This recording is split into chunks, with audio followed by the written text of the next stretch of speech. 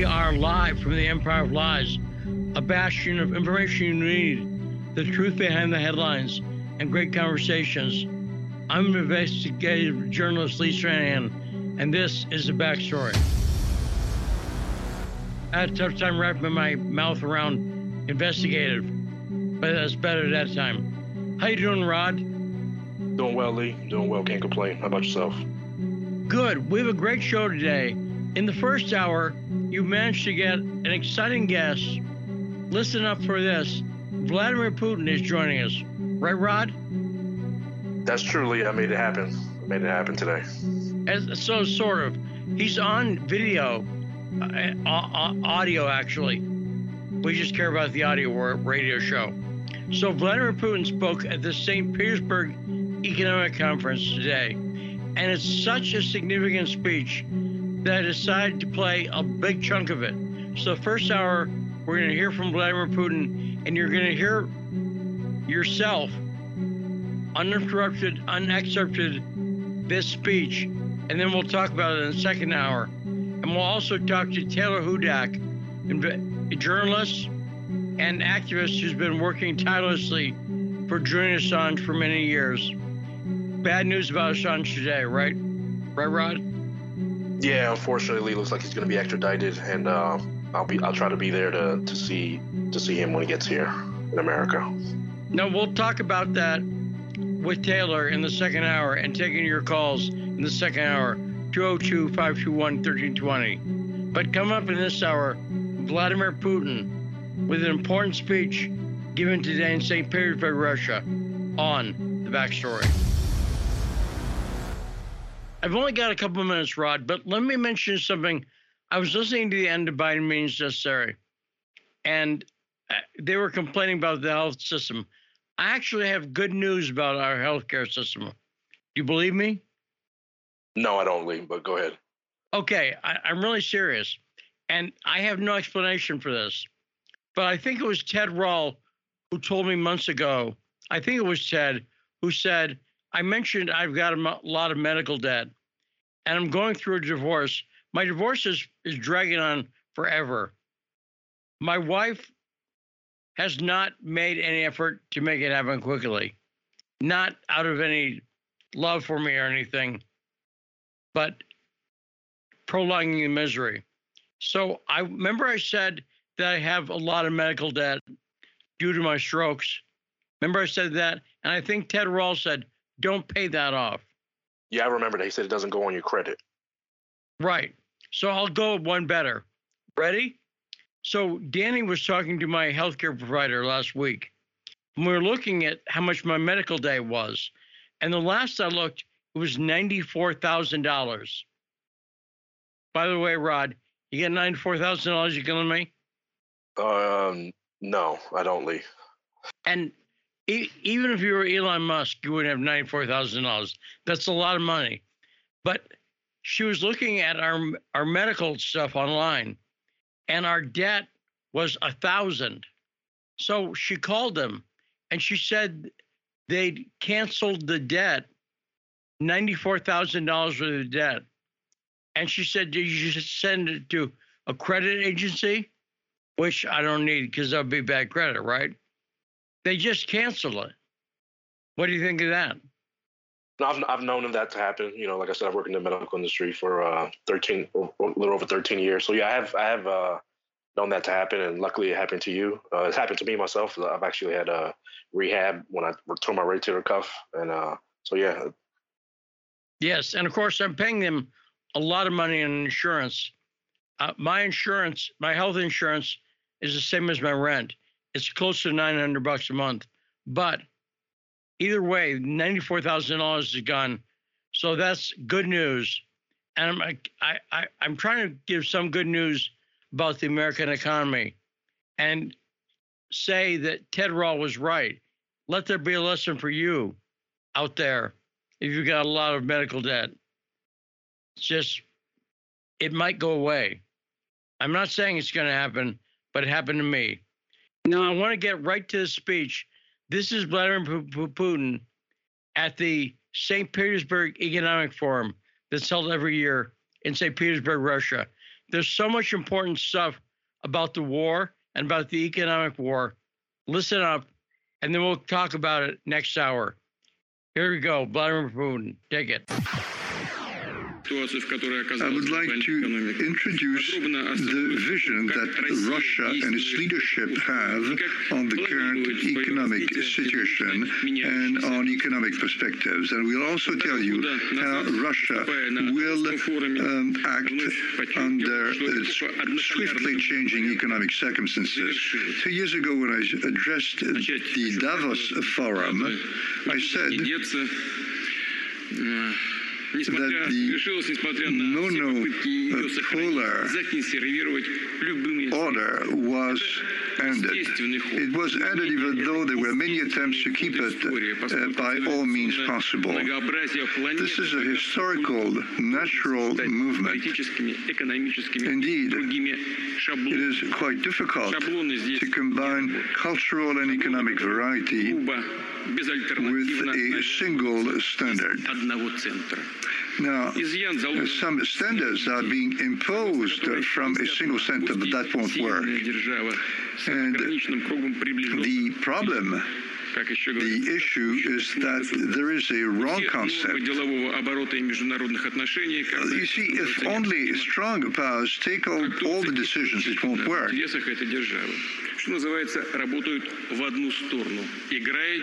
When all decisions are working from one side, when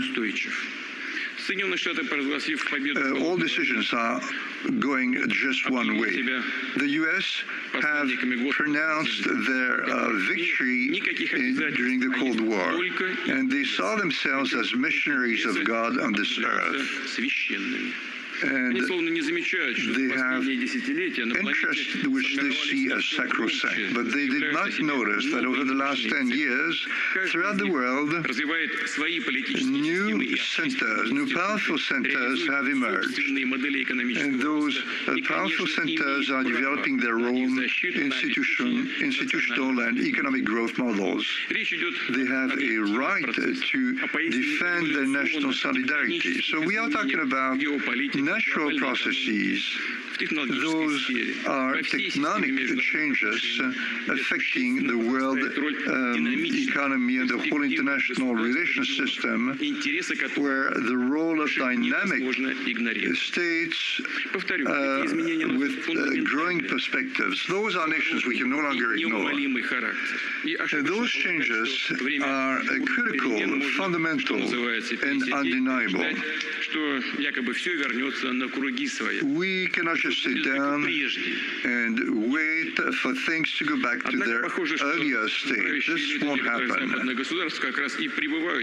it looks as though some Western national leaders remain focused on their illusions, and they hang on to ideas from the past.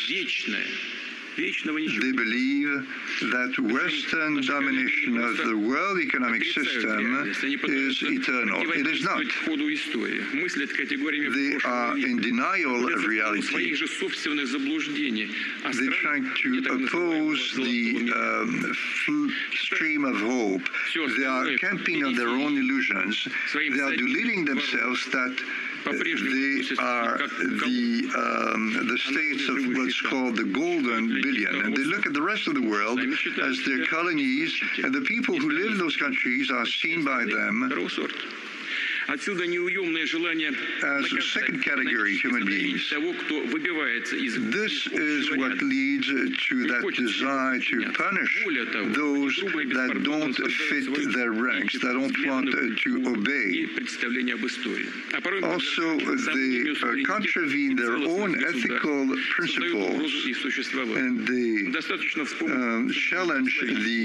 challenge the sovereignty of some nations. For instance, Yugoslavia, Syria, Libya, Iraq, and those are but a few.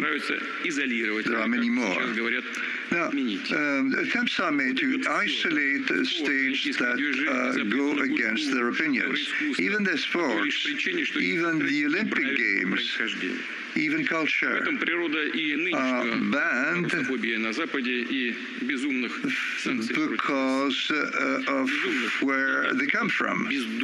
And this also applies to sanctions against Russia that are unfounded and that are not sensible. The speed is unbelievable. Those are unprecedented sanctions. So they are trying to devastate the Russian economy. They're trying to strike finances, industry, and the standard of living of Russians. But they won't pull it off. Quite obviously, they won't pull it off. Russian entrepreneurs, Russian power institutions have worked in a unique way. Russian citizens have displayed their unity, and we managed to stabilize the financial markets, banking markets. We reinjected liquidity in the market. We secured the stability of industry, and we secured the safety of working places for workers. So disastrous predictions did not lead anywhere. Now, we understand where those predictions came from. Those predictions regarding the dollar that was supposed to rise, predictions regarding the collapse of our economy. Those were attempts to psychologically pressure business circles. Furthermore, some of our businesses and their leaders did believe those disastrous predictions. However, I would like to underscore once more that we must be honest. We must be realistic when we draw conclusions. We must believe in our own forces. This is quite critical. We are strong. We can face up to any threat. We can solve any challenge. The several-time millenarian history of our country is a proof of that. Спустя буквально 3 месяца после массированного пакета санкций мы подавили инфляционный всплеск. Have gone by after those unprecedented sanctions were slapped on us. But we managed to lower inflation. We only at 16.7% of inflation. As you know, our economic situation is being stabilized and our finances are stable. I would like to draw some comparisons with other regions. Clearly, you could say 16.7%, that's huge inflation rate from a world point of view, from a global point of view. However, in the current situation, it is not so bad. We had a deficit of 3 billion rubles. But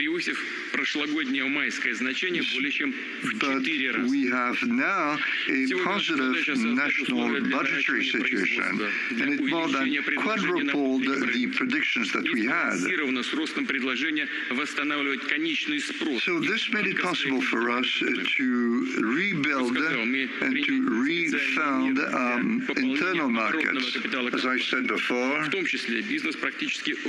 we took specific targeted measures to re-inject liquidity into the economic activity of our companies. And all that took place during the second quarter. Currently, national companies have a lot more flexibility to operate during the third quarter. Now, as regards the payment of insurances, they can be delayed and they can be spread over 12 months starting in June of next year. We also lowered mortgage rates in May and they are currently at 9%. We extended those low-rate support programs in order to allow Russians to keep on investing. Furthermore, banking interest rates in Russia go on being lower. Our central bank is lowering its interest rate, and I think it should be lowered even once more regarding, I'm talking about the mortgage rate, down to 7%. Now, I wanted to call your attention to a different point. The initiation of programs will last, these programs will last for the same period. And so at the end of this year, we will get somewhere. And the maximum amount of credits is 12 million rubles for Moscow and St. Petersburg, and 10 million rubles for the rest of the country. Clearly, we have drawn on more credits for long-term investments. Among others, we must support the economic structure of our country. We must leave aside state support and to financial institutions. We're going to allocate 120 million rubles to support those programs. And this will enable us to set up new credit lines for new programs, new projects to the tune of 500 billion rubles. So the economic blitzkrieg against Russia was unsuccessful. As you know, this weapon of sanctions blows both ways. It goes both ways, and this has been demonstrated during the last few years. This is a double-edged sword which turns against those who use it. We know that among European nation leaders, informally,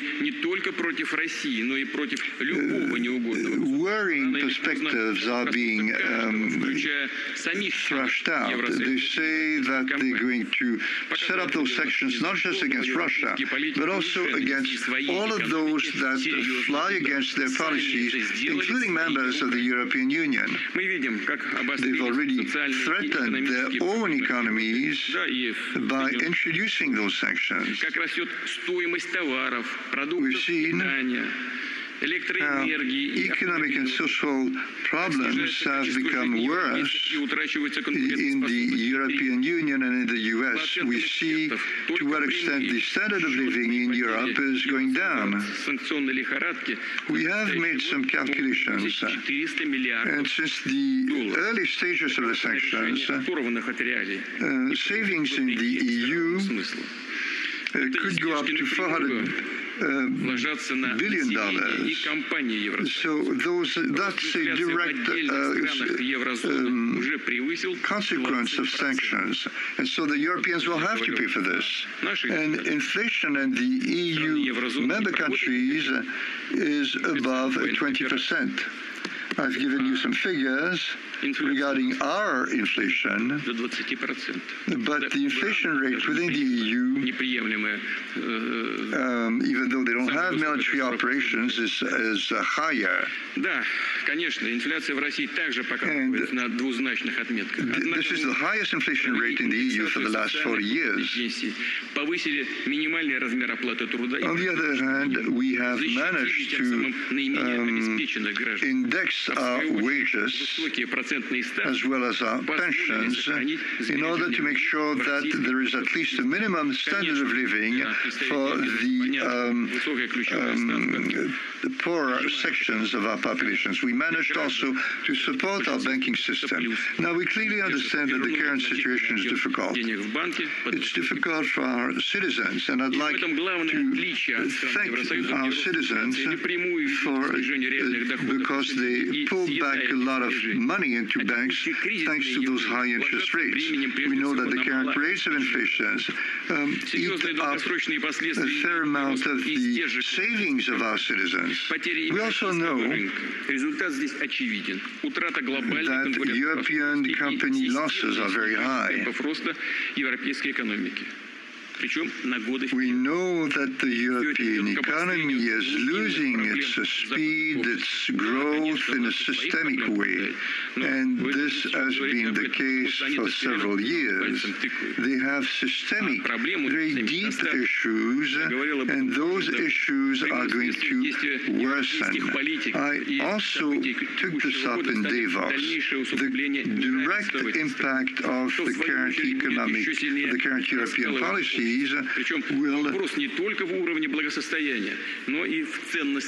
worsen the current breaks in their society, because there are breaks, there are gaps between the different layers of their society. And so currently those contradictions have been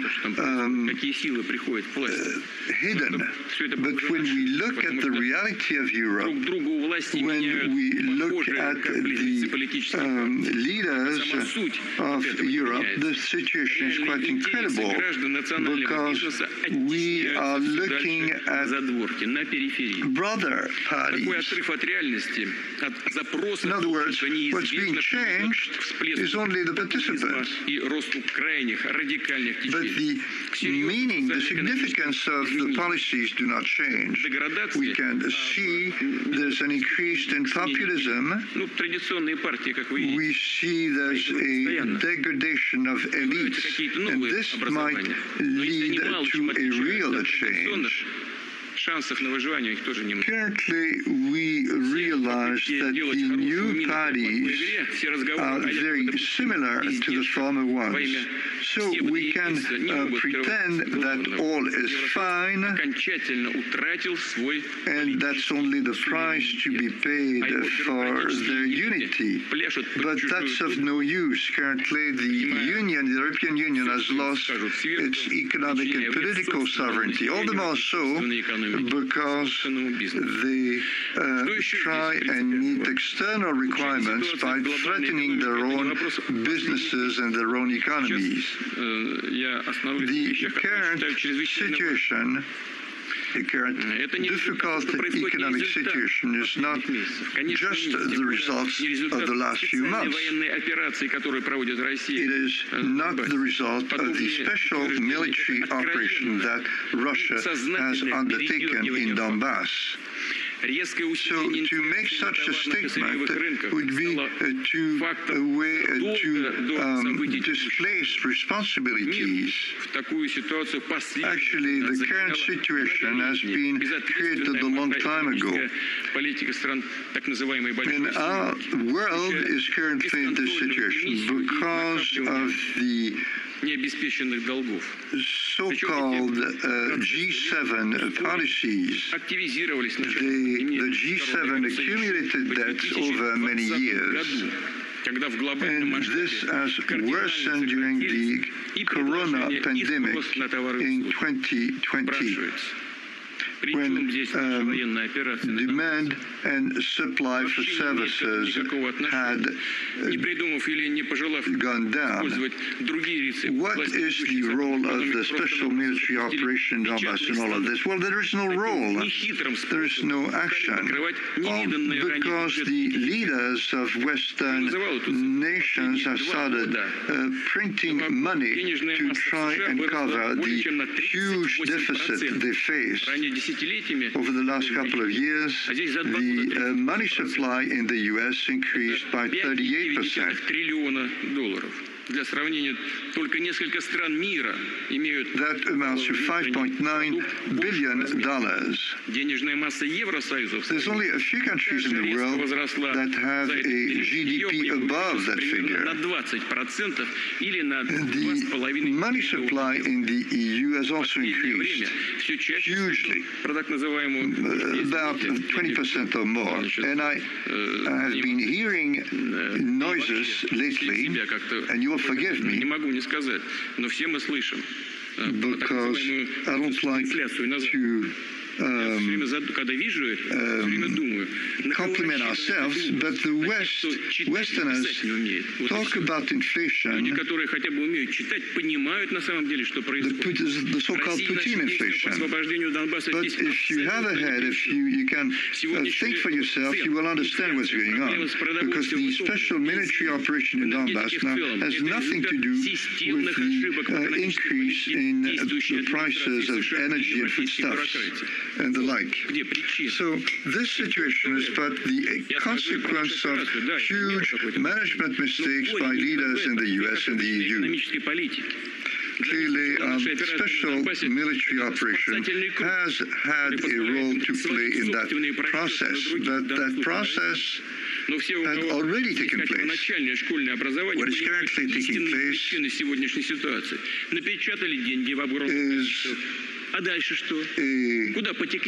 a threat. Actually, what they're saying, we are not responsible for using those financial resources, the financial resources that would not managed properly. Now, you may ask, where did those hundreds of million of money that was printed, where did it go? When they were printing money, they didn't think about that. But currently, they realize that they only have very little money left. In 2019, imports to the U.S.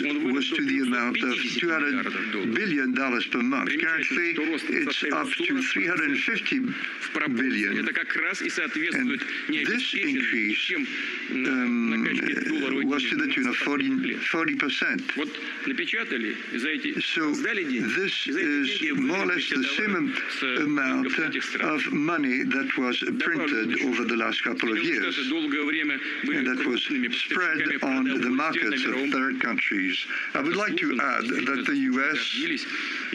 were huge foodstuff suppliers on world market, global markets. They have a long farming tradition, quite exemplary for us as well. That's the way it was, but currently they have changed a lot in a very basic way.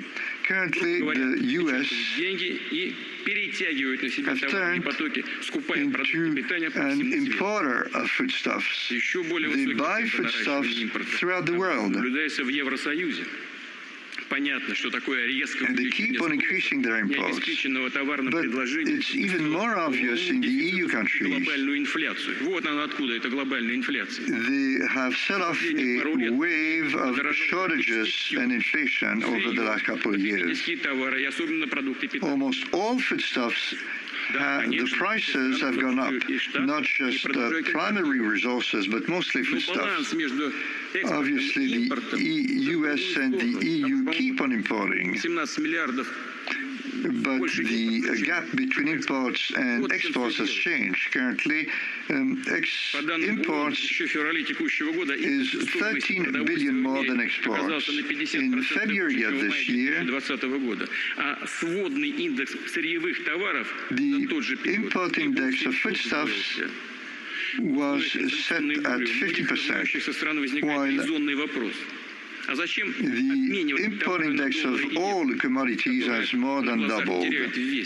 So why do you exchange, you keep on trading commodities against euros or dollars that are losing value? So what can be done? По данным МВФ, сейчас в глобальных валютных резервах находится 7,1 триллиона и 2,5 триллиона евро. Non-unreal economy is going to turn into an economy which is grounded in facts, in reality. Currency currently circulating is losing value by about 8% per year.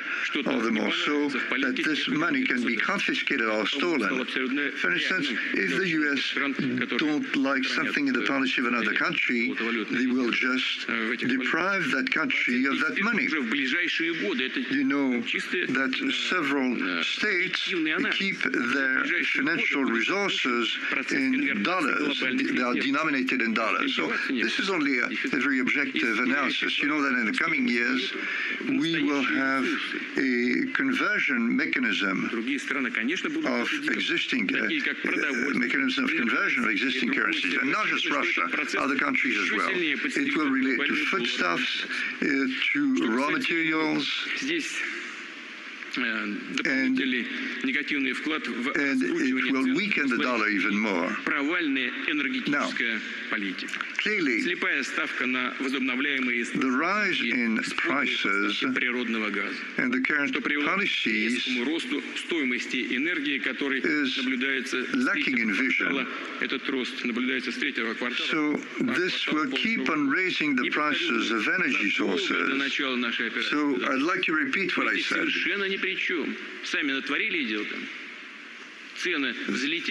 quite a while, way before the beginning of the special military operation, those prices started to rise. So we should be accused of being guilty of that.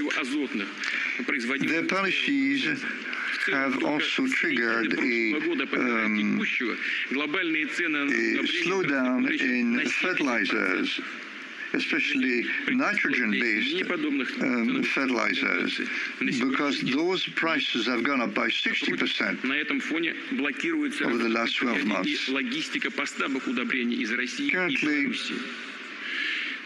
the logistics of fertilizer exports from Russia by Belarus is being blocked, and the situation is increasingly difficult. We don't know where that's going to take us. It might lead to a decrease in the production of foodstuffs, so there will be shortages. Prices will go up even more. And the poorest countries will suffer the most. This is all the responsibility of the US and EU bureaucrats. This is not, once again, because of what transpired a few months ago. It's not because of Russia, as was said by demagogues.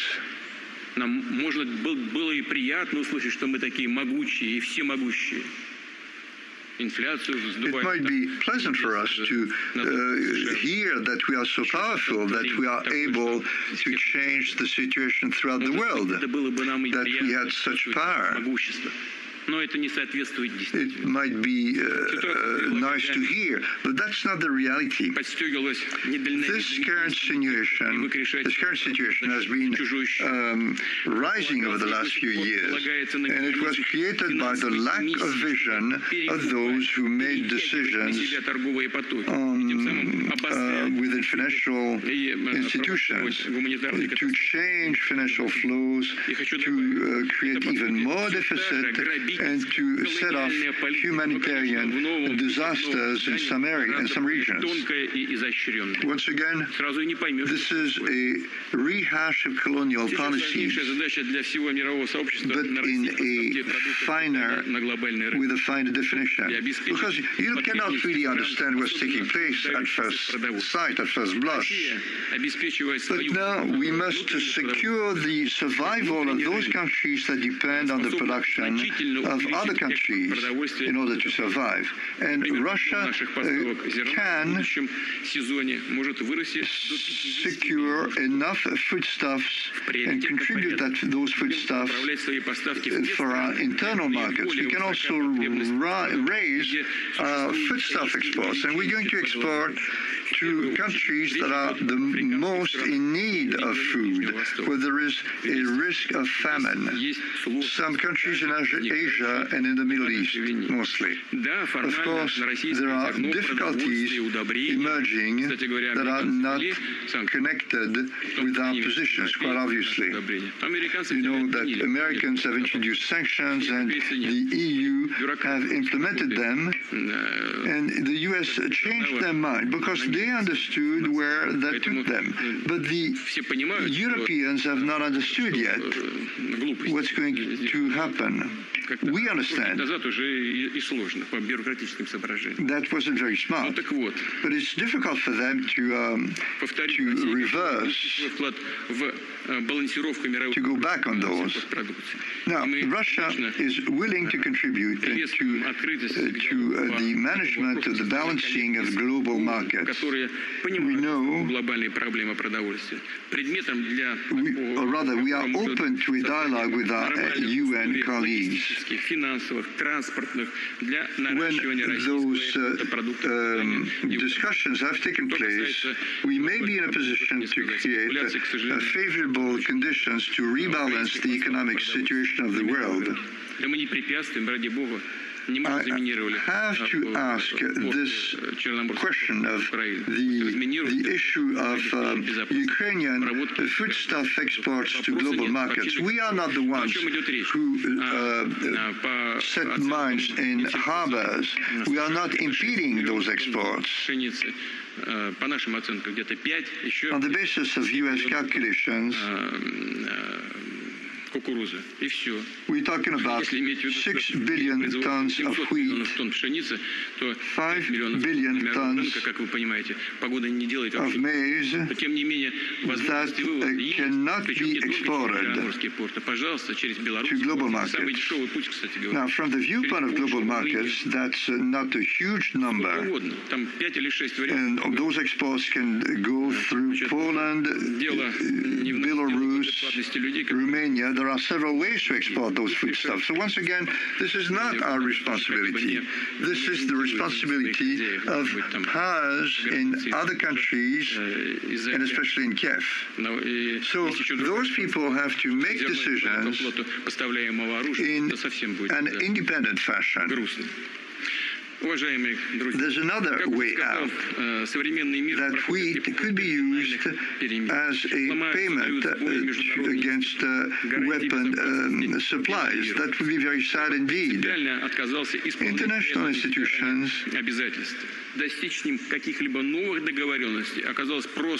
do not operate correctly.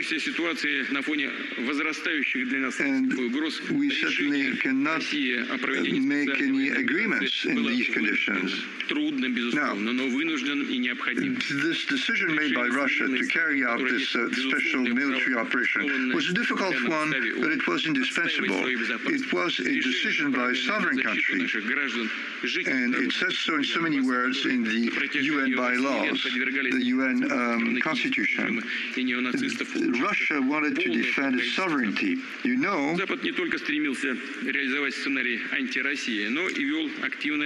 that Russians were under threat of genocide for several years. You know that the West kept on increasing, building up its military presence in Ukraine. As regards the economic situation of people in the east of Ukraine, they were not interested. But enormous amounts of money were allocated to feed Russophobia and supply weapons. Currently, the defenders of eastern territories in Ukraine are fighting for their rights. The right to say what their future is going to be, and to fight against the pseudo-values that are put down their throat. All the goals of our special military operations will be achieved. And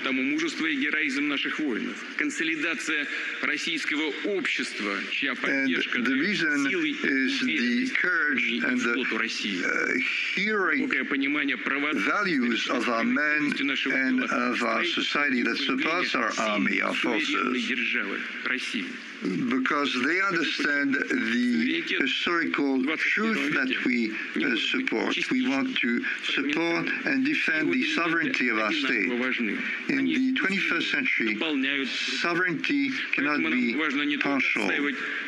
Sovereignty should be complete with all its components that are stacked one on top of each other. So we should not just defend our national identity, we should also promote our economic independence. The slapping of Western sanctions was built of the wrong concept that the Russian economy was not sovereign, that it is vulnerable. But that was a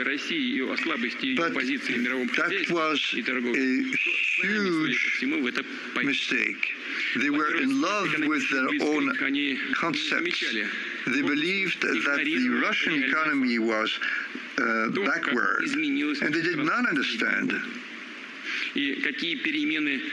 how much Russia has changed over the last few years, how much we have evolved, and how much we work on building up our macroeconomic security, our food security, how we made headways in terms of financial independence.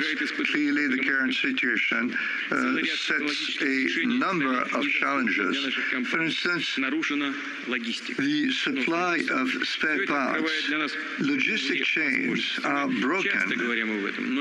At the same time, those challenges triggers new potentials. We often speak of this reality. It is a stimulation, and it is critical in terms of developing our economic potential, scientific and intellectual potential. Clearly, we cannot solve such a complex challenge quickly. We have to work over the long term by implementing the development plans of the economic development plans of our country. We're not changing anything. It's only the ways that we reach those goals that is changed. Now, I would like to touch upon a number of critical points in terms of the development of our country. First, opening. We always aimed for partnerships on an equal basis. As you know, those who are dependent always try to find culprits for their own problems. They depend on their liege lord. Более того, мы расширяем и будем расширять взаимодействие со всеми, кто заинтересован, кто хочет will not self-isolate. Не буду перечислять. Это Russia will keep on looking for partners with all those who are willing to collaborate with us. And we believe that's a majority of countries in the world. Everyone knows that. I will say nothing new when I remind you that all of those who want to work with Russia are welcome, but they are under open sanctions, sometimes open threats from the U.S. And sometimes this blackmail is not worth a penny. When real leaders are in charge in countries, because those leaders know where their real interests lie. And Russia will keep on increasing cooperation with those countries. Obviously, we'll keep on cooperating with companies from the West. Even though they are facing all those difficulties, they keep on cooperating with us. We will set up a new platform, a new payment platform that will be independent to increase and facilitate logistic structures. We are developing new logistic corridors. We are building new harbors for shipping purposes, especially in the northern seas as well as the Caspian Sea and the Black Sea. And this This will enable new means of communications with Asian countries in Central Asia and in the Middle East. So I'm not talking just about trade. There are other important issues, such as humanitarian cooperation, sports and cultural cooperation is also critical in terms of setting up and strengthening those contacts. Second principle of our sustainable development, economic freedoms. Every private initiative will aiming for the development of Russia should be supported. The pandemic showed us that flexibility and economic freedom are critical.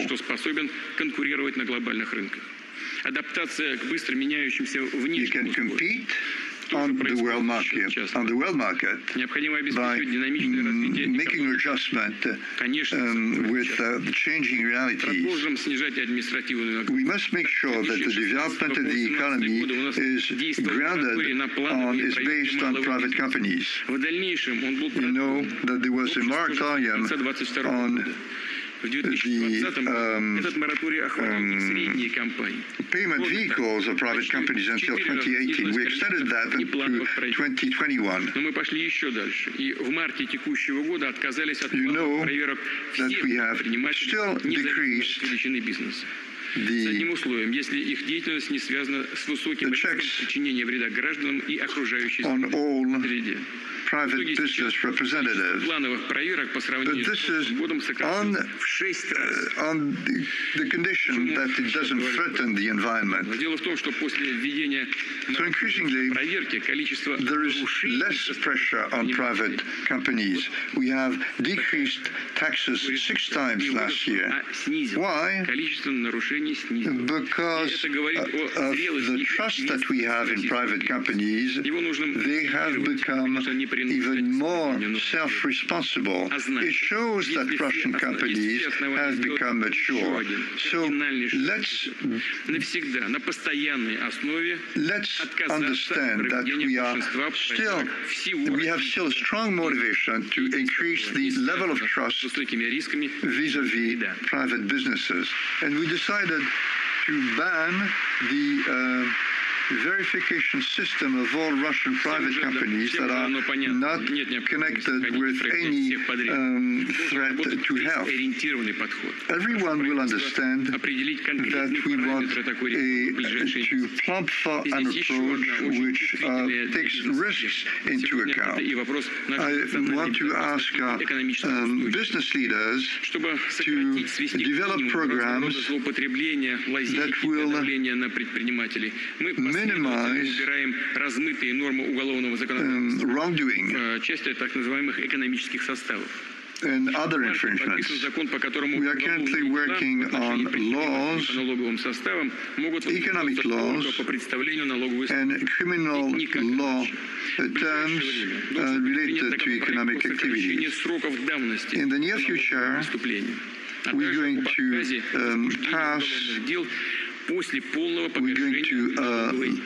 mitigate laws, lighten up laws on tax infringements. So we must be cautious. But we must prudently decriminalize economic offenses. It is a very sensitive issue. Indeed, we are currently facing illegitimate behavior from our Western partners. And so the upshot is that Russian businesses cannot comply with agreements. But we fully understand that they behave this way because they don't have any other way to do it. There's no other option. We should also think in terms of relaxing sanctions, tax sanctions.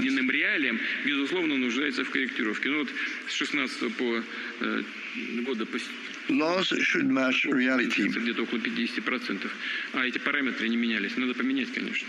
We have been working on this since 2016, для заключения предпринимателей especially as regards inflation. сроков Finally, предварительного следствия. Не секрет, что очень часто эти нормы применяются там, где нет we must review the time involved in prior detention of economic players. В этом случае, помимо прямых When businessmen are in jail, рабочих мест, companies have to stop their businesses, and some people lose their job. Необходимо покончить с такой практикой. И прошу. And the reputation of businesses is at stake. So I want all the leaders to stop those practices. And I want to ask governments to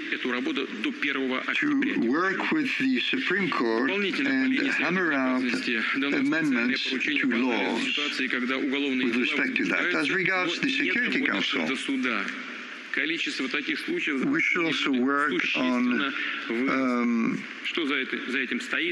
criminal cases that have been opened and that were not completed.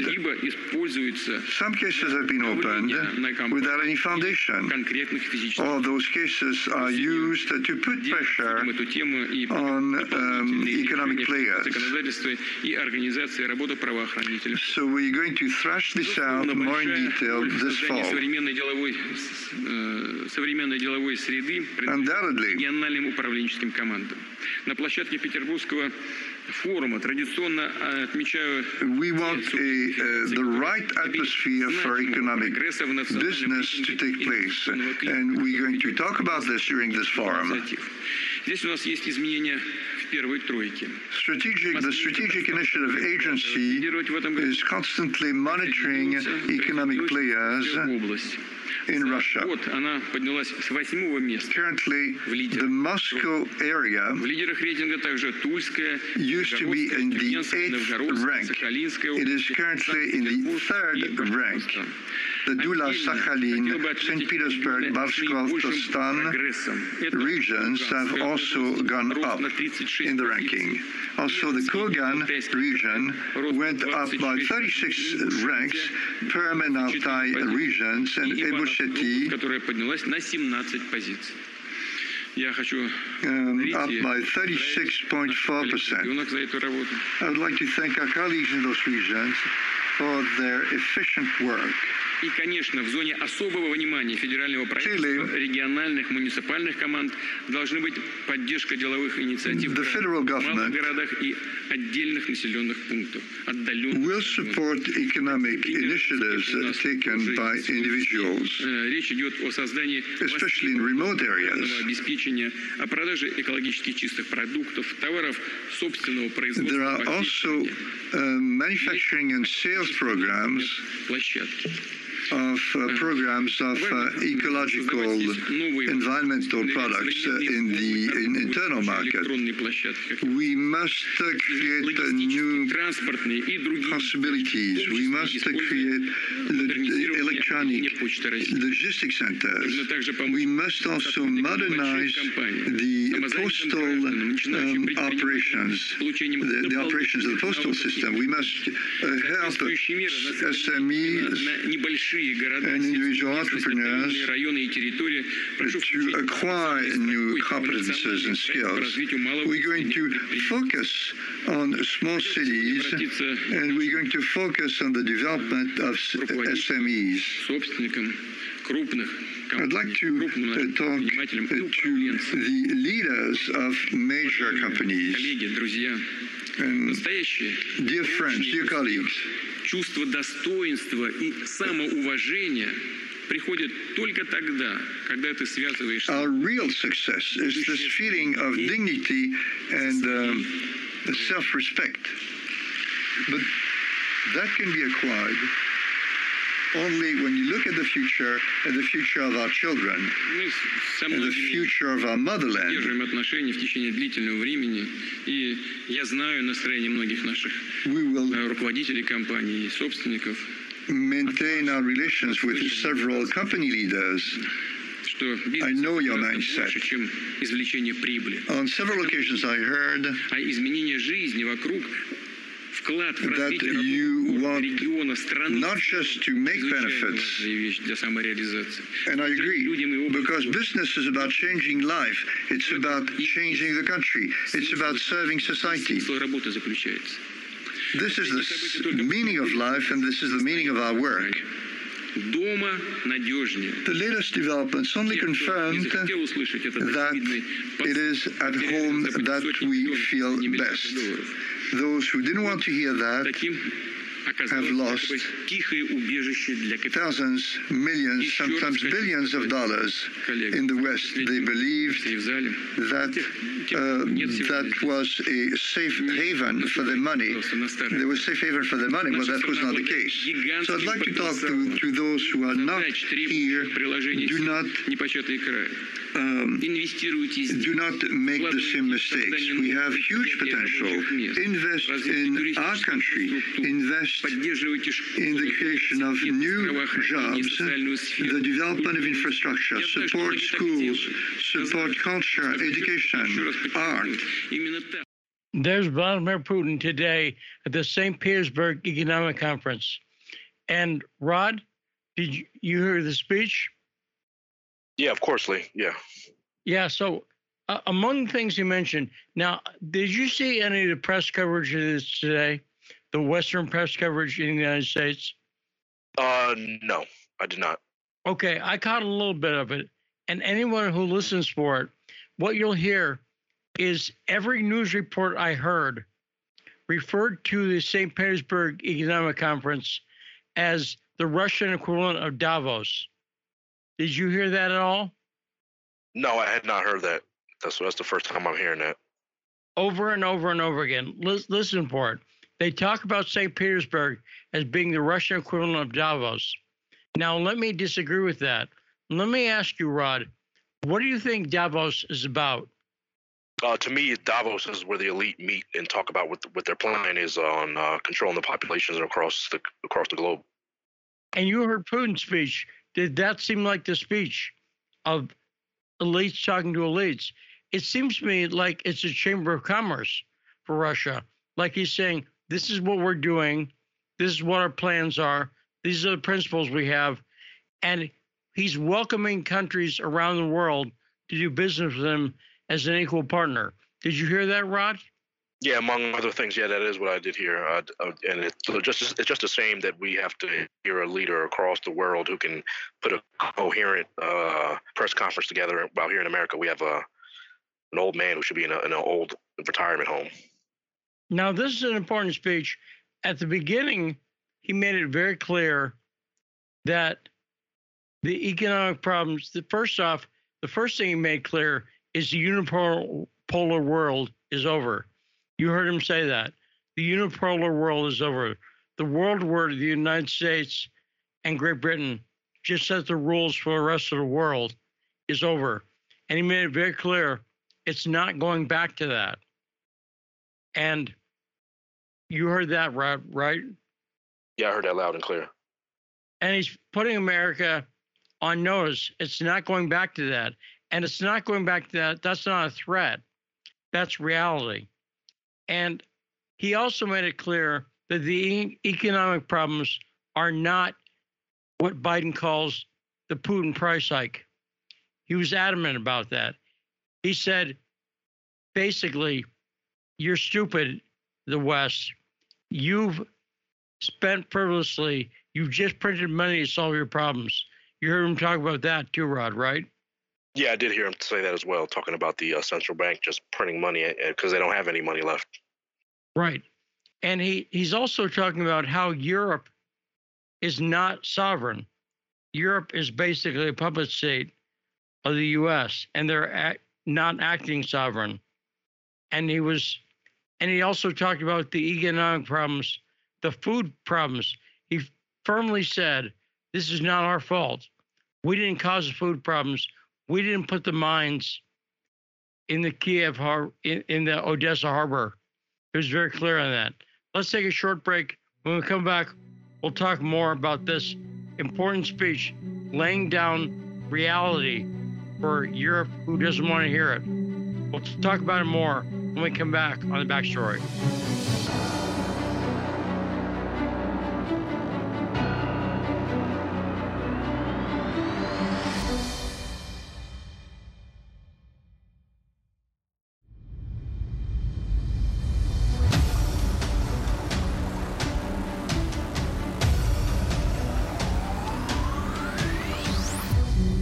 Bringing truth to the empire of lies. This is a show that brings you the truth behind the headlines. I'm Lee Stranahan. This is Backstory. So in the first hour, we heard a very important speech from Vladimir Putin at today's St. Petersburg Economic Forum. He gave a speech today. It's a multi-day event. But I'll talk about that a little bit more, but we'll take your calls at 202-521-1320. And we'll talk to Taylor Hudak this hour about this Julian Assange situation. This is a Backstory. I feel like Vladimir Putin, I'm sure Europe won't listen. You heard that news headline, Boris Johnson went over there. Now, we had the leaders of France, Germany, Romania, and who am I missing? There's one other country, and their name escapes me. But France, Germany, Romania, and one other country went over to Kyiv yesterday. Who? Was it Italy? Italy, right you are. Exactly. Bonus. You go into the bonus round, Rod. But then today you heard Bojo was over there, right? Yeah, Lee. Like what is this is his second time, I believe, second or third time over there. Like, what does he provide moral support for the troops? Like, I don't know what the hell he's doing over there. What he's over there to do is to tell Zelensky, the head of a supposedly sovereign nation, that he can't quit fighting. That's what Bojo said. Specifically, very explicitly, he said, you can't give up. Now, what that's going to result in is the death of more Ukrainians. But Bojo doesn't care. He also said he's going to provide training so that every 4 months, there's 10,000 new trained troops. Did you hear that yesterday in an interview with Axios, the Ukrainians have updated how many people are being killed? Did you hear that, Rod? Yeah, I did see that yesterday. I think it's anywhere from 200 to 500 or something like that. That's exactly right, 200 and 500. Oh, about 10 days ago, it was 100. And what it is it was really probably about 300 or 500. 500 is more than even Russia's saying are being killed. So Ukraine, first up, you can't get straight numbers out of them, but a lot. And they've adjusted their numbers upwards. And I think it's closer to reality. But Bojo won't let him quit. Keep fighting. Now, the other thing that Putin made very clear in that speech is that any economic problems that the EU is facing or the US is facing, it's your own fault. It's not a Putin price hike. And he was kind of funny. He said it would be nice to, he said, how powerful am I? How powerful is Russia? Right? You heard him say that, Rod. Yeah, and he also, I believe, or maybe I put this in my own head, but I thought he said, are people blind and deaf? Like, how is this Putin's price hike? And they never explain it. But Joe Biden was back on the media today blaming Putin's price hike. Biden is in denial. He will not admit why the prices are going up. And Putin pointed out the obvious, that the prices were starting to hike before the special military operation in Ukraine. Remember, we were talking about them on the show. And the price hike He said would be nice if we had that much power, but we don't. And Biden is not admitting. Have you heard any admission from Biden that shows he's in anywhere near reality about why prices at the pump and at the grocery store are going up for every American? No, Lee, and also his Democrat colleagues like Ro Khanna is also still parroting that same line. So why would he change his narrative if his if the congressmen and senators are repeating the same thing still? And Tarif, we'll get to you in 1 second, but I'll say one important point there. Let's say it's true. Let's say it's Putin's price hike. Here's a question for Biden. Pay attention, Joe. Don't let your mind wander. What are you going to do about it? You're the president of the United States. So Putin's causing prices to rise. Let's take that. Let's say that's reality. Are you saying you can't do anything about it? Because your job is to do something about it. Does it make sense, Rod? Am I being harsh on expecting him to solve the problem, even if he's correct about the diagnosis, which I don't grant him? But even if he's right, even if it's Putin's price hike, and what are you doing about it, Joe? Rod, am I being harsh on an old man? No, you should be even more harsh on him because it's been months. We're talking about the middle of February, so March, April, May, June, and you still can't get this under control. What are you going to do into the fall once winter comes? Right, and is Putin going to end his price hike soon, Joe? I've got it. I know this is a good plan. I think this is a good plan. Let me know it's a good plan, Rod. How about pissing off Putin more? How about insulting him? How about treating him and his country with no respect whatsoever and just blaming him for all your problems? Do you think that'll solve it, Rod?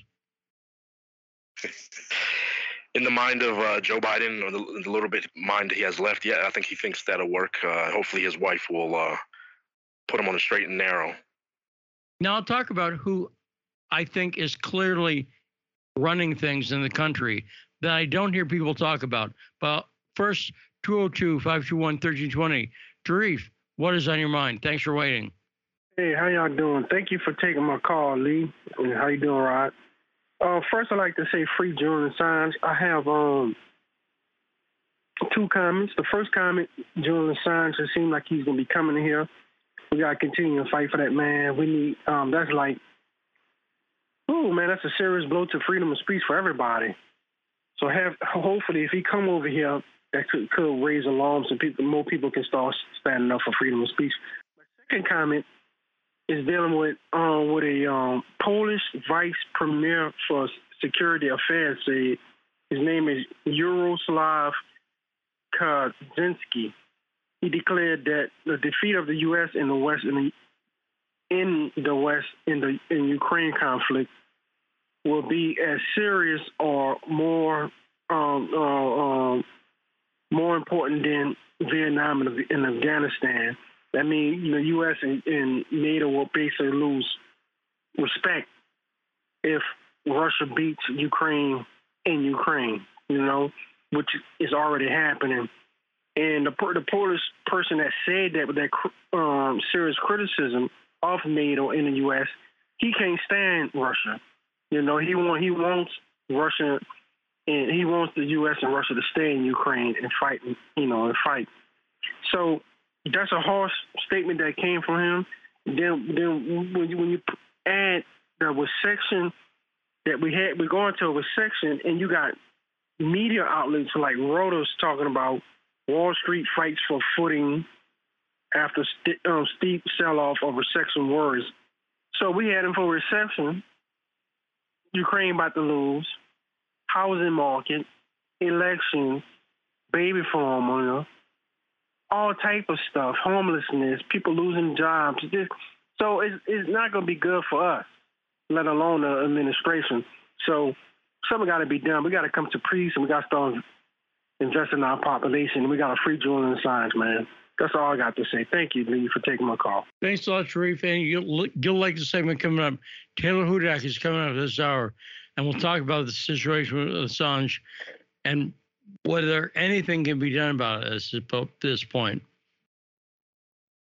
Now, let me ask and answer a question in the most conspiratorial way possible, but I would argue that is also the most truthful way. Rod, I've talked before. You've heard many people say Biden's not in charge, right? They say, oh, Biden's not really in charge. But they never explain who is in charge. And I was watching Jimmy Dore, the comedian and progressive commentator, used to be with Young Turks. He was on Tucker last night. And it was almost a cliche. Let me point out, is a cliche, especially among progressives. Oh, you mentioned Biden as a president, but a lot of conservatives do it too.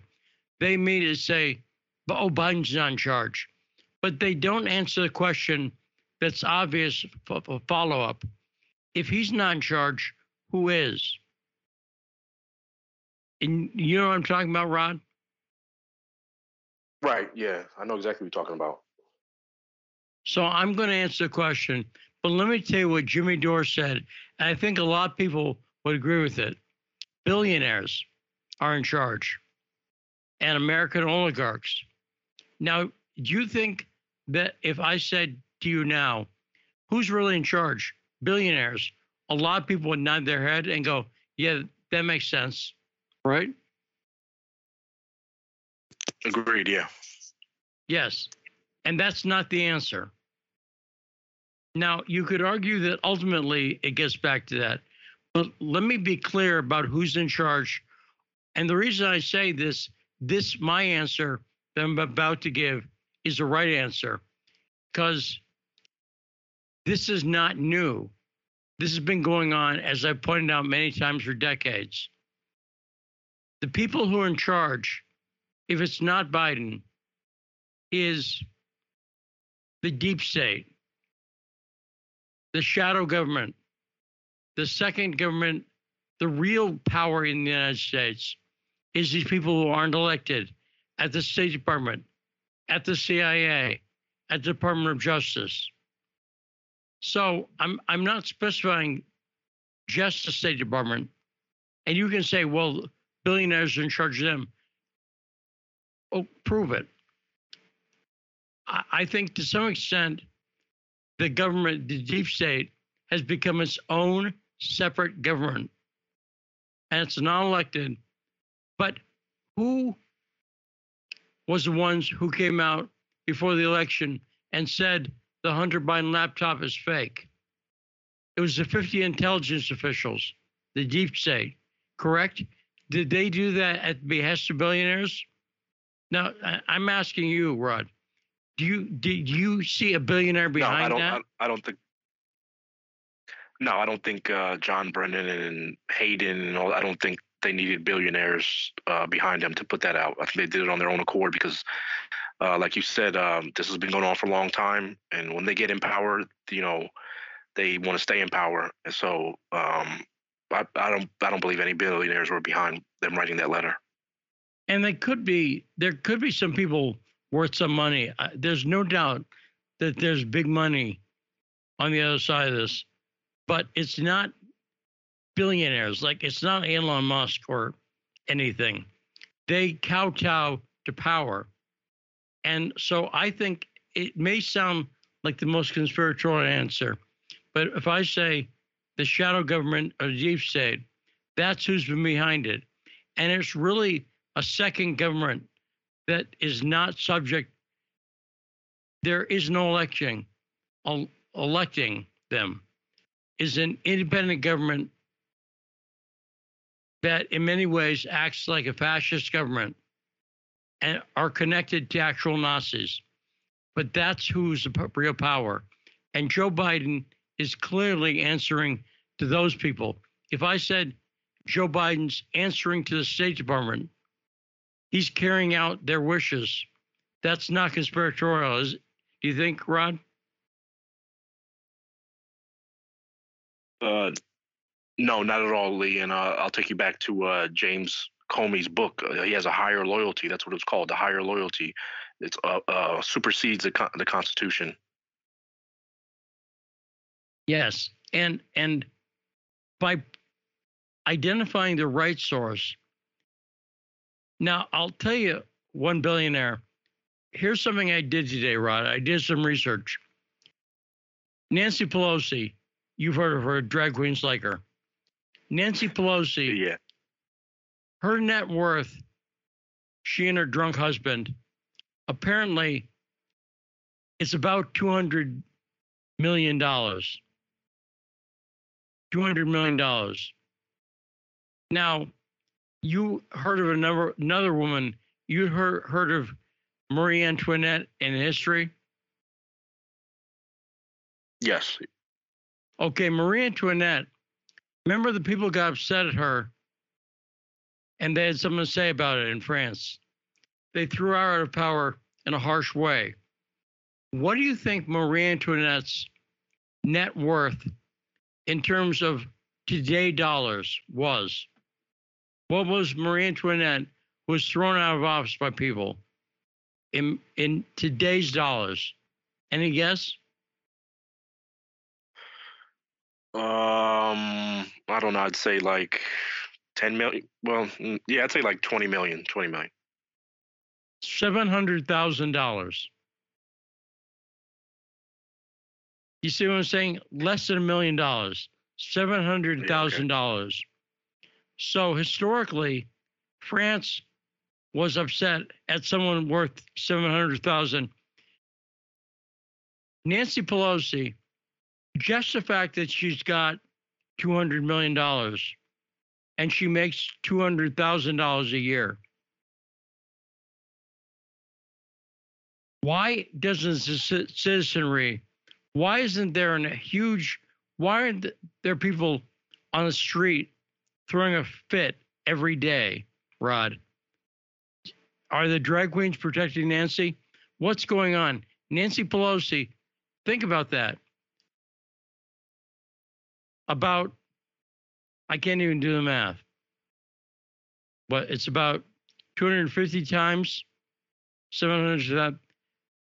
She has 250 times the amount of money Marie Antoinette has when people threw a revolution. Where's the revolution coming for Nancy Pelosi? Rod, what's your prediction? Oh, absolutely never.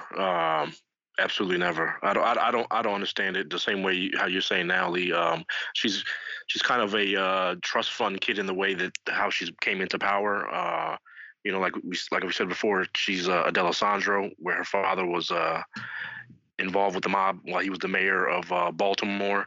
So she's kind of just inherited this, and this is what the value of her inheritance has accumulated to.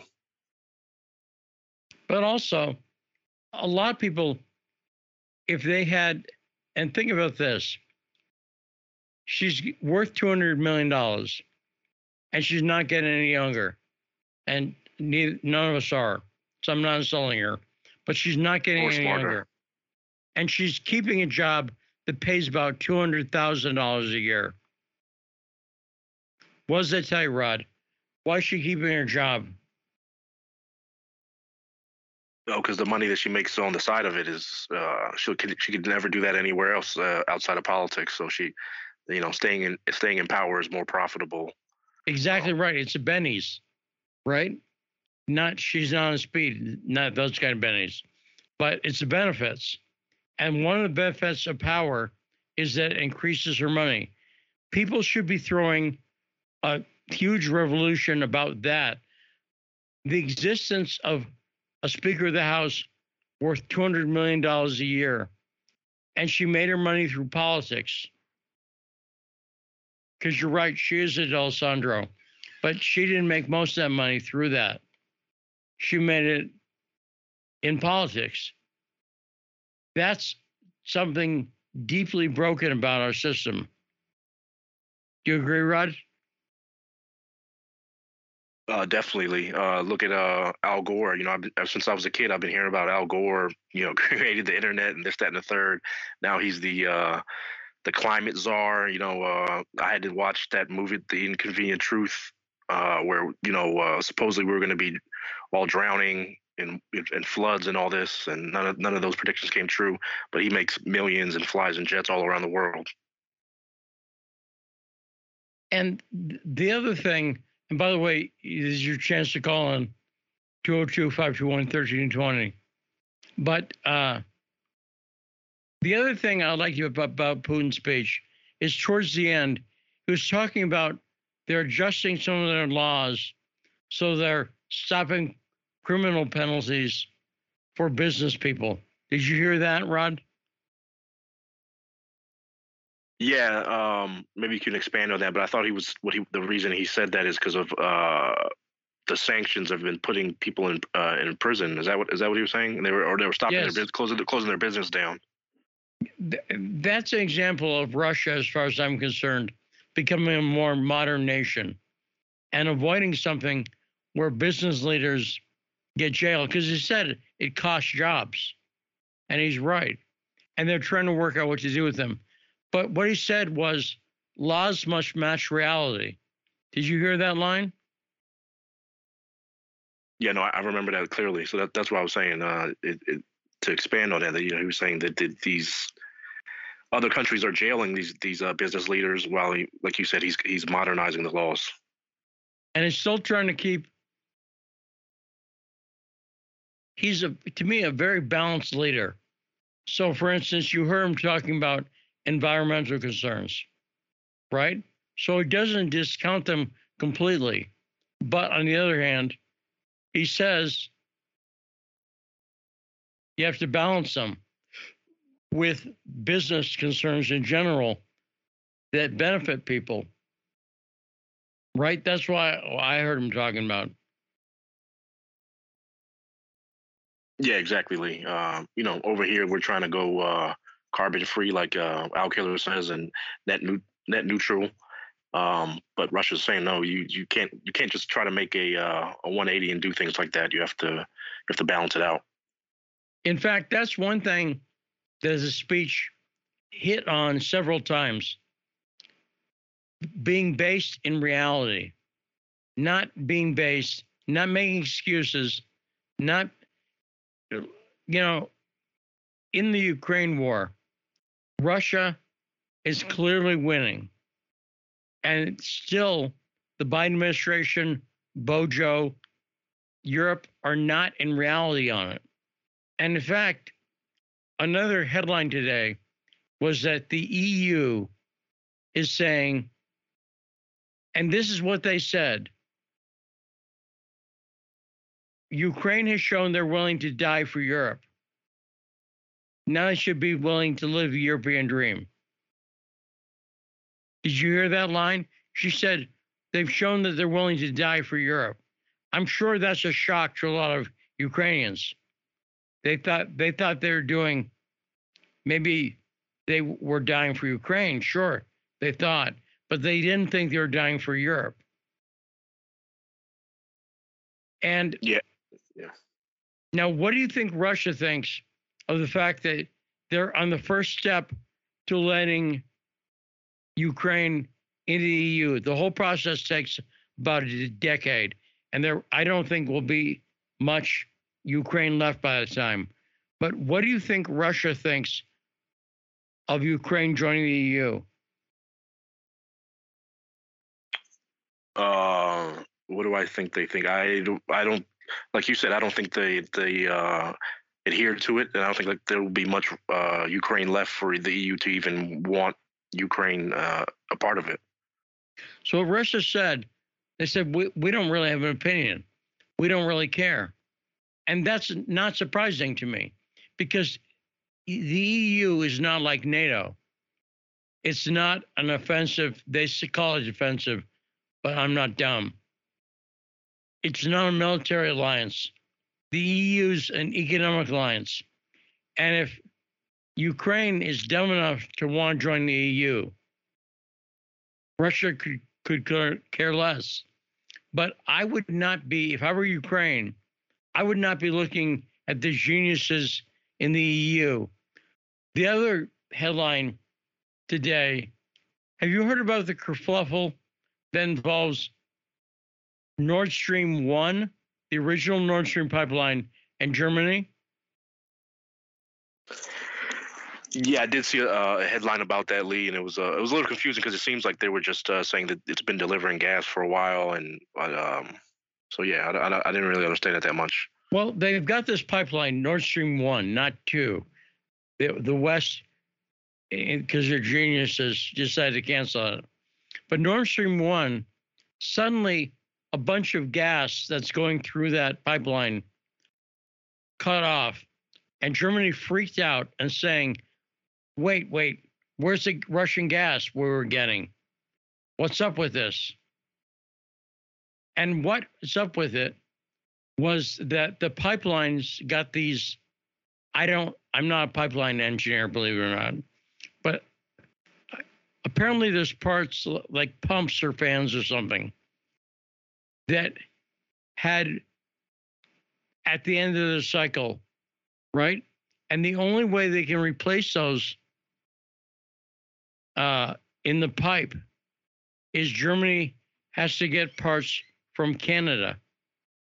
Does that make sense? So they need parts from Canada to replace this stuff in the pipeline. And without it, Germany is very worried they're not going to get gas. But they can't get parts from Canada. Why? Why do you think, Rod? Why can't they get parts from Canada? It's obvious. The sanctions. I was about to say the sanctions. The sanctions, the rules that Canada set, because Russia didn't impose those, won't let Canada ship the parts to Germany to fix the pipeline to give Germany gas they say they're desperate to run out of. So once again, the sanctions show they've shot themselves in the foot. And Russia said, these aren't our problem. They're not our fault.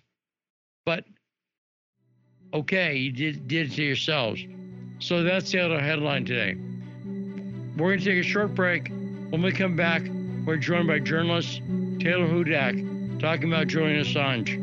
Important stuff going on in the UK today, and we'll talk about it on The Backstory.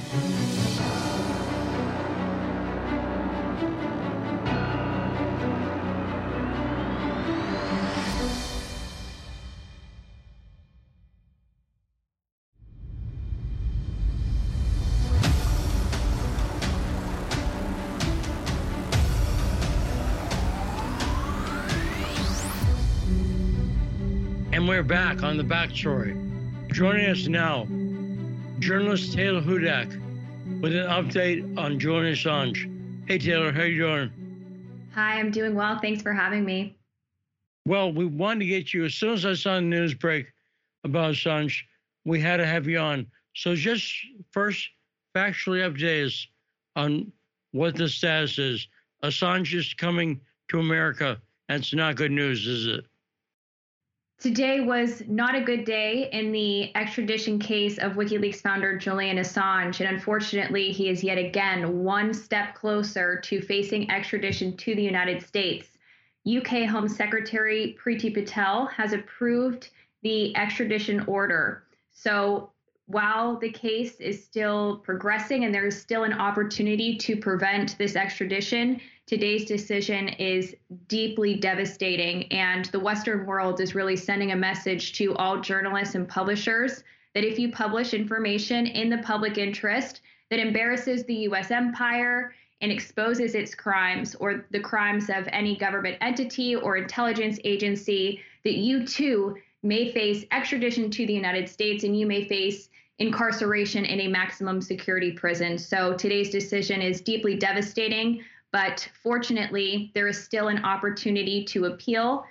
Assange's legal team has 14 days to appeal, and they have stated that they will do so. They will appeal to the High Court of Justice in the UK, and we just hope for the best at this point forward, and we really are depending on the public to step up and speak out and to publicly condemn this ongoing prosecution, which not only puts Julian Assange's life at stake, but it also is an assault on freedom of the press, the First Amendment, and the public's right to know.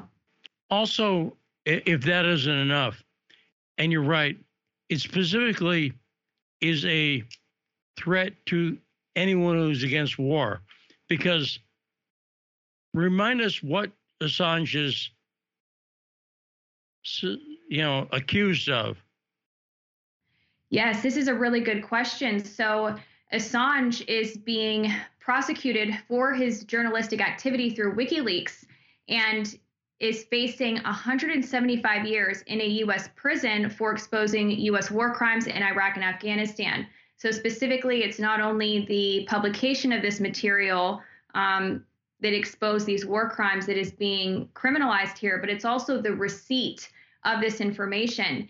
And WikiLeaks revealed to the world the truth about the wars in Iraq and in Afghanistan, really showing that the true devastation that has taken place in these countries. And, I covered this case since day one, the extradition proceedings, and we heard about how WikiLeaks publications really shaped people's perspective on these various wars, and how the publications really show the devastation that has taken place in the Middle East. And so the United States government is criminalizing the publication of this material. And it's also worth noting that those who committed these war crimes have not at all been pursued by the U.S. government. It is the journalist who is being pursued by the U.S. government. So that really shows what our morals are as a country. And it's just really a devastating blow to journalism.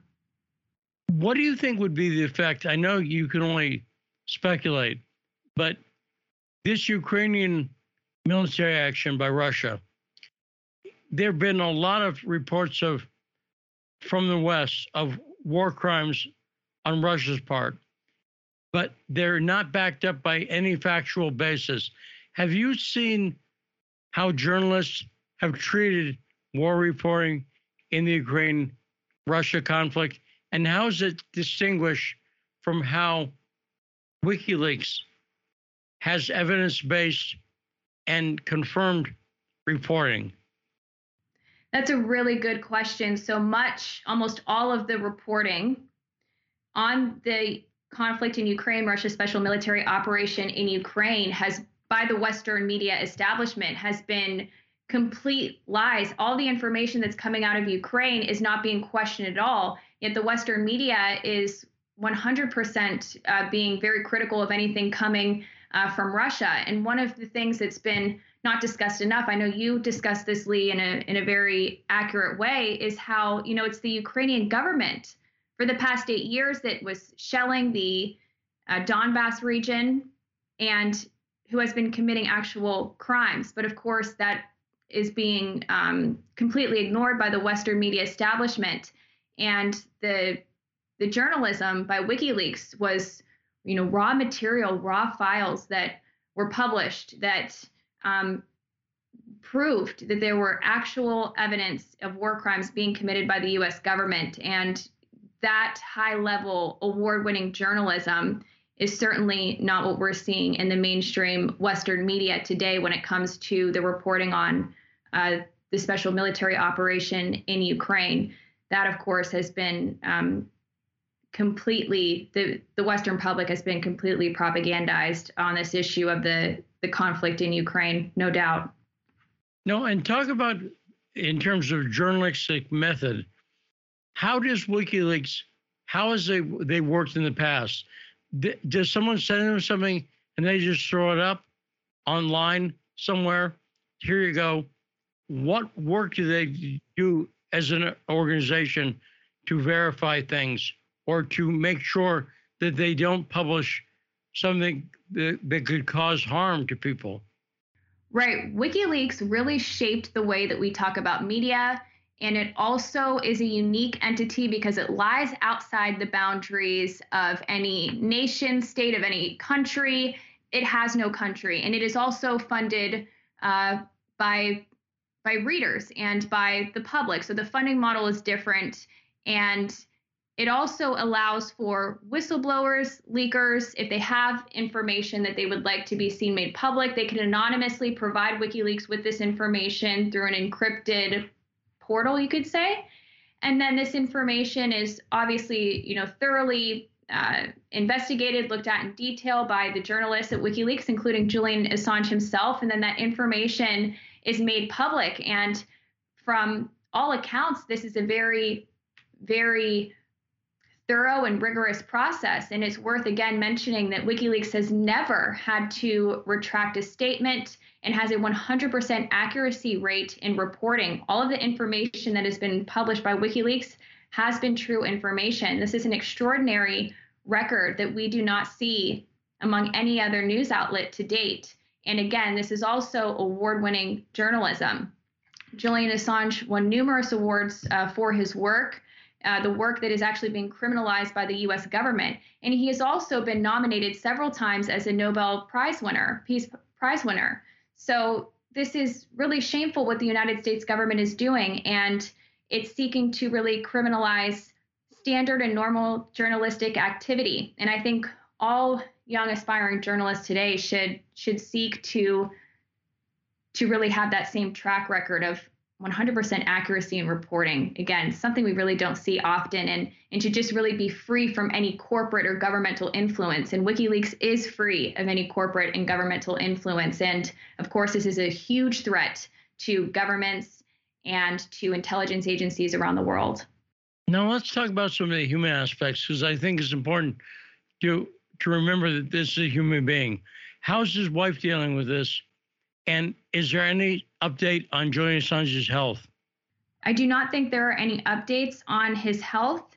His wife, Stella Assange, is continuing to support him. She said earlier today very publicly that she is going to spend every waking hour of every day fighting for his freedom. And I think we should all follow in her footsteps, take that lead, and really dedicate, our efforts to ensuring that this man is not extradited to the United States for, of course, the personal reasons. His life will be at risk and he will be treated very poorly. There's no doubt about this. But also because, again, journalism is at stake. And this will really, this sets a global precedent where I fear many journalists are going to be afraid to publish national security related information or intelligence related information or anything that could embarrass perhaps any government around the world, because this precedent has been set. Many journalists just may say, hey, it's not worth it for me to publish this information because I too could face prison time. So that is what we are dealing with here. And then also that leads to a lesser informed public, and that's also problematic. The public has a right to know about war crimes committed in their name. They have a right to know that the intelligence agencies are spying on them. And another point, Lee, that I think will really interest you here too, is that there's been another recent development in the case earlier this month.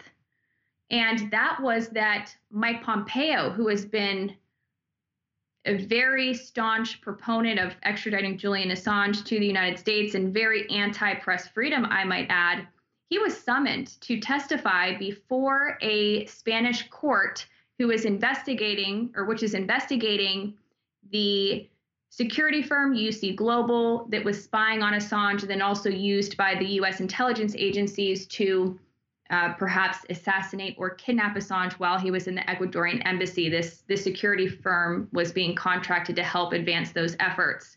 And so Mike Pompeo, who was I think the head of the CIA at the time, when there was a very serious plot to assassinate Julian Assange while he was in the embassy, he has actually been called to testify at the Spanish court about this. So we have yet to see if he will testify and answer questions before this court on this matter. But it's a very serious development, and I think it made a lot of people happy to see that perhaps there is a pathway to seek more answers on this very serious nature. And it's appalling, again, that UK Home Secretary Priti Patel would actually approve for Julian Assange to be extradited to a country that plotted to assassinate him. That is unbelievably outrageous, and we should be really up in arms about this and ready to push back.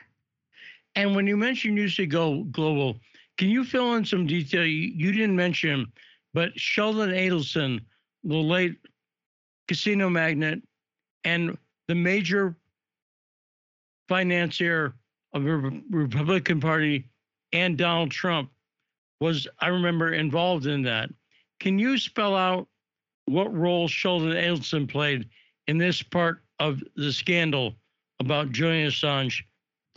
Yeah, absolutely. So UC Global, okay, this is a private Spanish security firm. It was hired initially by the Ecuadorian government to protect its London embassy where Assange had been seeking asylum. The CEO of this company, David Morales, went to a security fair, and this was in Las Vegas, and it was at the Las Vegas Sands Corporation, and he was reportedly contracted by Sheldon Adelson's company to guard Adelson's yacht. But it appears as if this was actually used as cover to contract this man and thus his company to spy on Julian Assange. And then you can see that there's email exchanges between Morales and perhaps it could have been U.S. intelligence or somebody within the United States to further transform the security system within the embassy into a surveillance and spying network. And these instructions that were sent to UC Global's Morales were actually written in English, which is, quite interesting, showing that it was coming from the United States. So basically, Sheldon Adelson's company was being used by intelligence services within the United States to contract this other private company, this Spanish security firm, UC Global. So it's a very intricate, detailed history for people if they want to learn more about that. The Gray Zones, Max Blumenthal was the journalist that actually exposed various components of this story, and there's a detailed write-up on that. But the point is that U.S. intelligence contracted a private security firm, Spanish security firm, to spy on Assange and help advance efforts to assassinate him. And since Adelson was involved, there's reason to believe it's connected maybe to Israel because he's a big proponent of Israel. Is there any reason to believe that Israel was involved in this in any way, Taylor?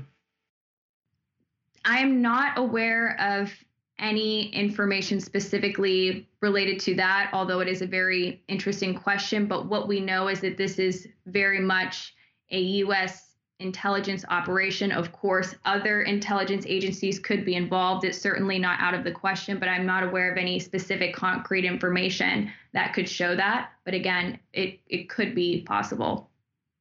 And so what does this say about the independence of Ecuador? Because, of course, Assange was in the Ecuadorian embassy for years. What does it say about respect that the U.S. and the Brits have for Ecuador as a sovereign nation?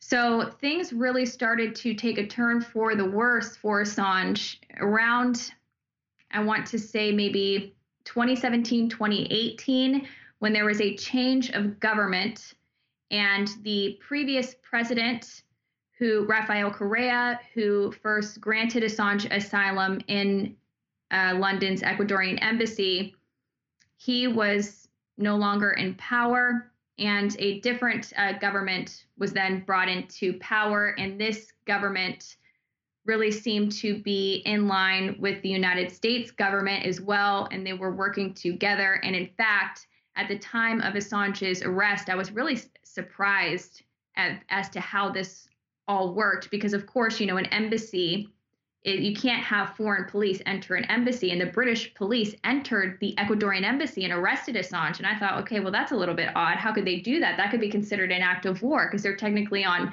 Ecuadorian soil. Well, it turns out that the Ecuadorian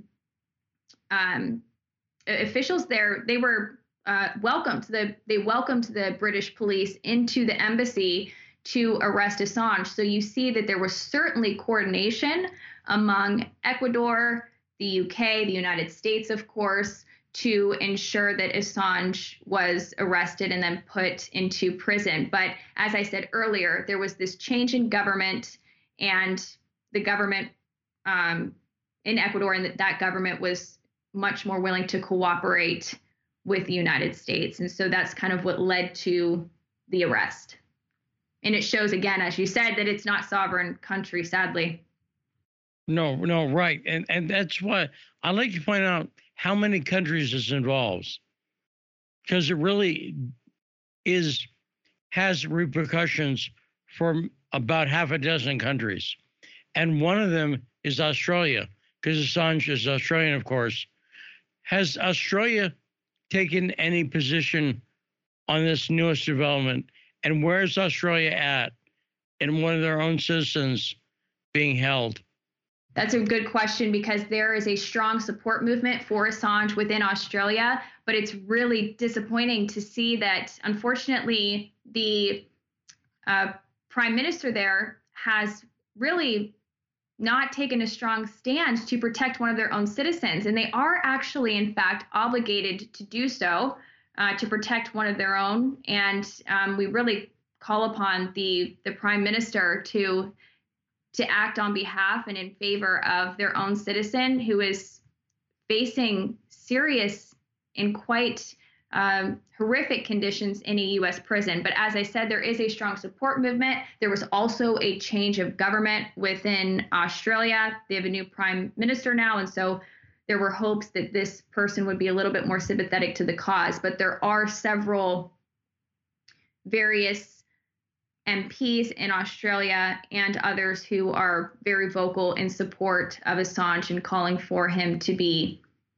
freed and to be sent back home. And again, I know I say this every time I'm on the program, but it's very important to just keep highlighting this. And that is the fact that the UK government, the US government, and Priti Patel and others, they're very out of step with nearly every major civil liberties and press freedom organization who is calling for Assange to be freed. So as this prosecution and persecution continues, we see more and more human rights organizations step up for Assange's freedom, and there's been numerous renewed calls for the end of this prosecution. Now, Taylor, can you take us through what lies ahead? What's the schedule? Lay out what's the next steps in what's happening with Assange. How soon could he be in the U.S. at this point?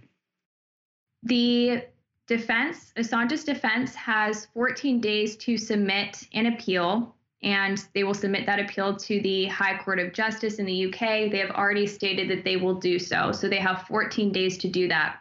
And then after that point, it is somewhat unclear as to how long that appeals process will take. I assume that if they did not file to appeal, Assange could be, extradited within a few weeks or so. But they are going to appeal the decision. And then once that's submitted, and maybe there is a court hearing on the matter, we'll have some additional information on the timeline here. But this process could drag out for many, many more months. And we can only hope at this point that on appeal, this case could possibly be won. And the truth is that it seems as if the punishment is, or the process rather, is the punishment. I mean, this process is grueling. It has to be psychologically quite traumatizing. So this has been going on for 3 years now. Assange is still in Belmarsh prison, so he is still defending himself from a maximum security prison. Not the best conditions to be fighting for your life in, of course. He's not home with his family to best prepare his defense. So that is where things stand at the moment. And I would just encourage people, if they can, to donate to the various campaigns to help raise awareness of this case. Call the White House, call your representatives, and make some noise, because we need to continue that fight. So while the situation is quite grim, we still have an opportunity to stop this, and that will really be dependent on the actions that we take today. The actions that we take today and the things that we do today for Julian Assange can really impact his tomorrow. That's really true. I know it sounds cliche, but if we all collectively take steps to make a difference, we can see some positive outcomes with this case. Well, let's be practical and talk about activism. If you urge someone to call, for instance, their congressman or the White House, take us through what they should do when they call. One important thing to highlight is the fact, again, that Amnesty International, PEN International, the ACLU, all of these, the RSF, Reporters Without Borders, all of these major press organizations are saying that this is a violation of the First Amendment and it puts press freedoms at stake.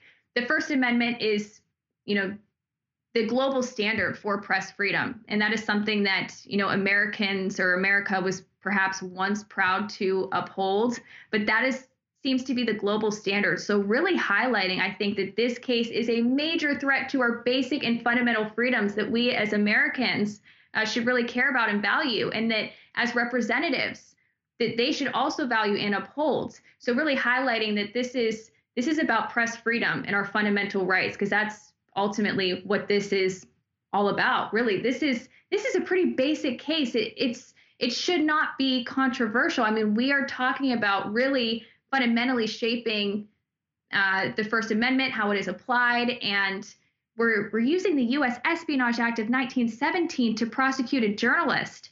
If extradited to the United States, this will be the first time that someone has ever been prosecuted in this way. The U.S. Espionage Act of 1917 was not at all intended to be used against innocent citizens, and it was not at all intended to be used against journalists like Julian Assange. So we need to really highlight these points here, that this is something that is abnormal, unusual.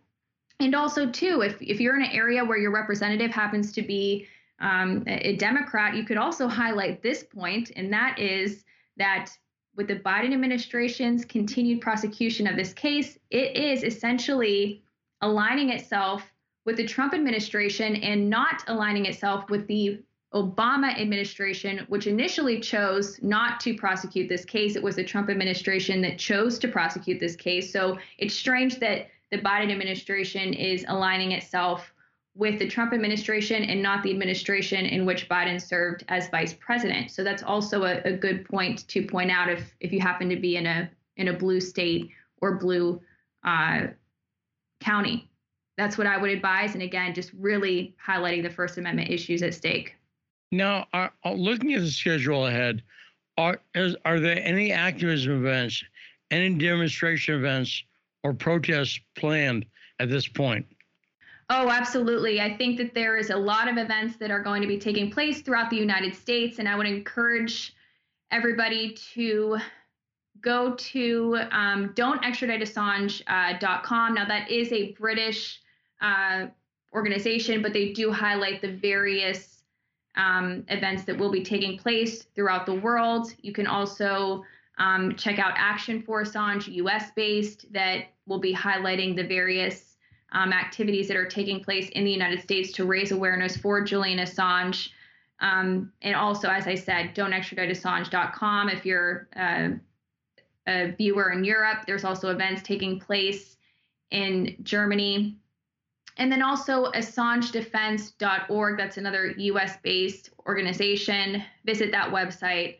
Again, that is AssangeDefense.org, which will highlight the various activities taking place in the United States. But it's not too late to make some noise. And if you're not somebody who's really able to go out and campaign physically, as I said, you can make phone calls, send letters, and talk about this case with your friends and family. Now, you mentioned that it was the Trump administration that pursued this, but do you get the sense that that was Donald Trump, or as you mentioned, Mike Pompeo? Do you think he was the person riding the train? And do you have any indication? I'm not saying it's not Trump's responsibility. He's the president. The buck stops with him. But it seems to me like he's made some statements like he's sympathetic with Assange and that it was Pompeo who pushed this. Oh, I absolutely understand what you're getting at. I mean, it was Mike Pompeo who said that WikiLeaks was a hostile intelligence agency. He said numerous very concerning statements about Julian Assange and about WikiLeaks. So Trump did surround himself with people who were not very friendly to WikiLeaks.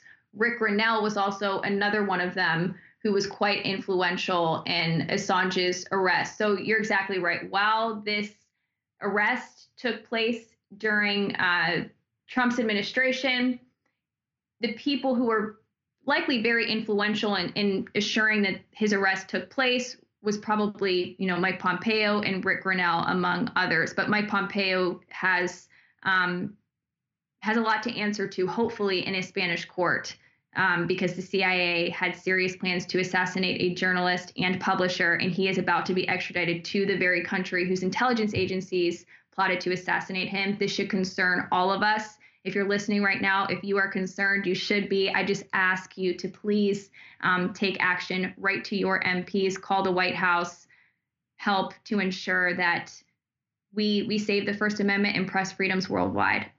And Taylor, we're out of time, but great appearance as usual.